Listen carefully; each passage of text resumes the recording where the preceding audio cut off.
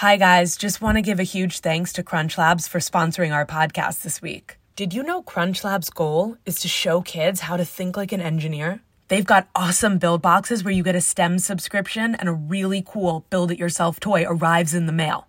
Not just that, but they've got another fun-filled summer planned with Camp Crunch Labs. The best part is, there's no sunscreen required. After you sign up, you'll get 12 build-it-yourself toys in the mail, each box shipped weekly. And you'll get access to exclusive Mark Rober videos, as well as weekly challenges. With Camp Crunch Labs, your kids will be learning and having fun all summer long. They can also participate in 6 challenges. And if you post to social media, Mark will choose one lucky winner who will get to visit Crunch Labs and be in the final video of the summer with Mark himself. That's pretty cool. Thanks to Camp Crunch Labs, we've got plenty to do this summer. It's such a bonus to have something so fun while learning at the same time. Don't forget, camp starts in June, so join soon. Make this summer your least boring summer ever and get Crunch Labs. Go to crunchlabs.com/granny to sign your kids up for Camp Crunch Labs today. Did you know Granny McDuff now has a Patreon? You can get all episodes ad-free, games, puzzles, calendars, and more. You can even get discounts off Granny merch. Sign up now on Patreon. Go to GrannyMcDuffENT.com for more information.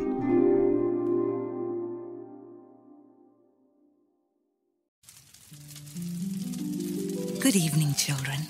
It's Granny McDuff, ready with a story. So make yourselves comfy, and I'll begin.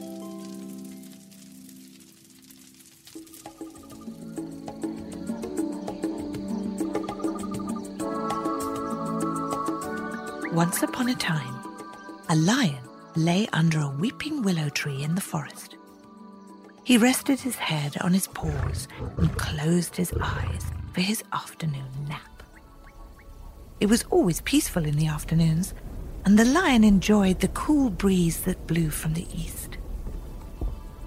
On this day, however, not long after the lion had fallen asleep, a tiny little mouse came up to him.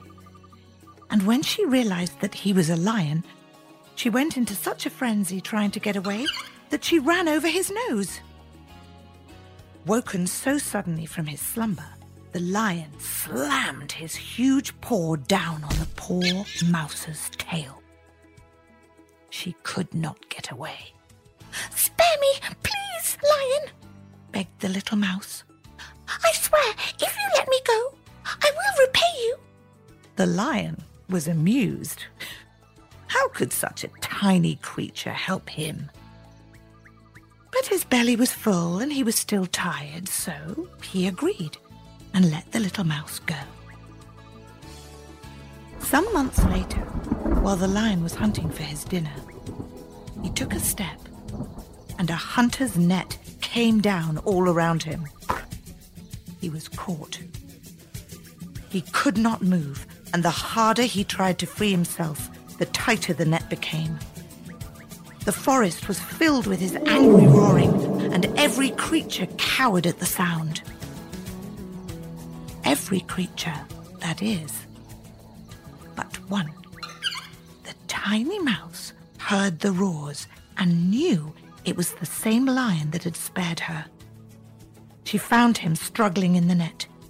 Quickly, the little mouse found one of the thick ropes that bound him and began to gnaw at it.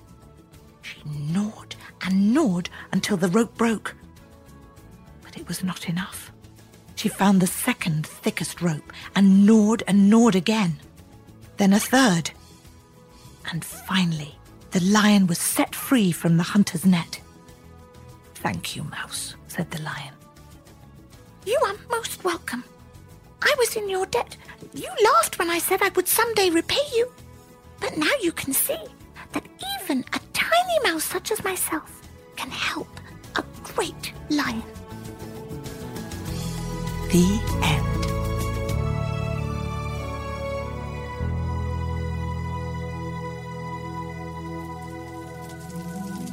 And now it's time to take a deep breath, close our eyes, so that we may drift off into a world of our own adventure. Good night, children.